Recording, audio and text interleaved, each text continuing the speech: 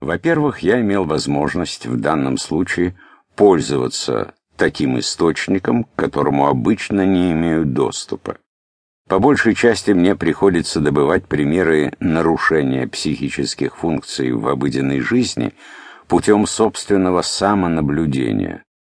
Несравненно более богатый материал, доставляемый мне многими нервно больными пациентами, я стараюсь оставлять в стороне во избежание возражений, что данные феномены происходят в результате и служат проявлениями невроза. Вот почему для моих целей особенно ценны те случаи, когда нервно здоровый чужой человек соглашается быть объектом исследования.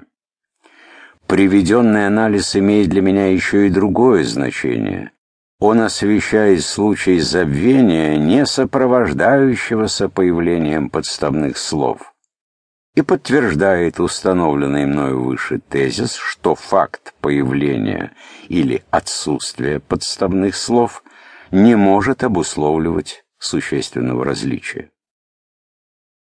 Более тщательное наблюдение несколько суживает различия между случаями Синьорелли и Аликвис, поскольку дело касается подставных воспоминаний.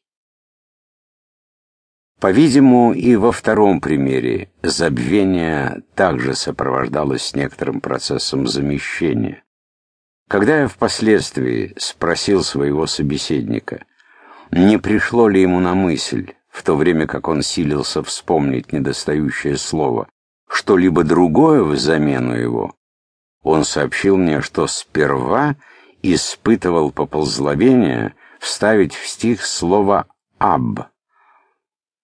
«Нортрис аб осибус». Может быть, это оставшаяся свободной часть «а ликвис». А затем, что ему особенно отчетливо и настойчиво навязывалось слово «эксориаре».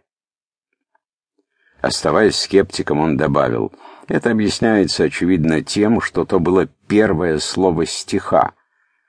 Когда я попросил его обратить внимание на слова, ассоциирующиеся у него с «эксориаре», он назвал «экзорцизм». Легко себе представить, что усиление слова «эксориаре» при репродукции и было в сущности равносильно образованию подставного слова. Оно могло исходить от имени святых через ассоциацию «экзорцизм». Впрочем, это тонкости, которым нет надобности придавать значения. Но весьма возможно, что всплывание того или иного подставного воспоминания служит постоянным, а может быть только характерным и предательским вытеснением.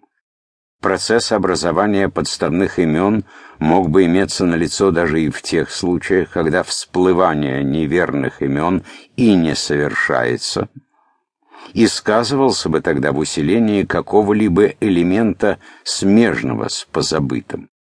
Так, в примере Синьорелли, у меня все то время, что я не мог вспомнить его фамилии, было необычайно яркое зрительное воспоминание о цикле фресок и о помещенном в углу одной из картин портрете художника. Во всяком случае, оно было у меня гораздо интенсивнее, чем у меня бывают обычно зрительные воспоминания. В другом случае, также сообщенном в моей статье 1898 года, я безнадежно позабыл название одной улицы в чужом городе, на которую мне предстояло пойти с неприятным визитом. Но номер дома запомнился мне с необычной яркостью, в то время как обыкновенно я запоминаю числа лишь с величайшим трудом.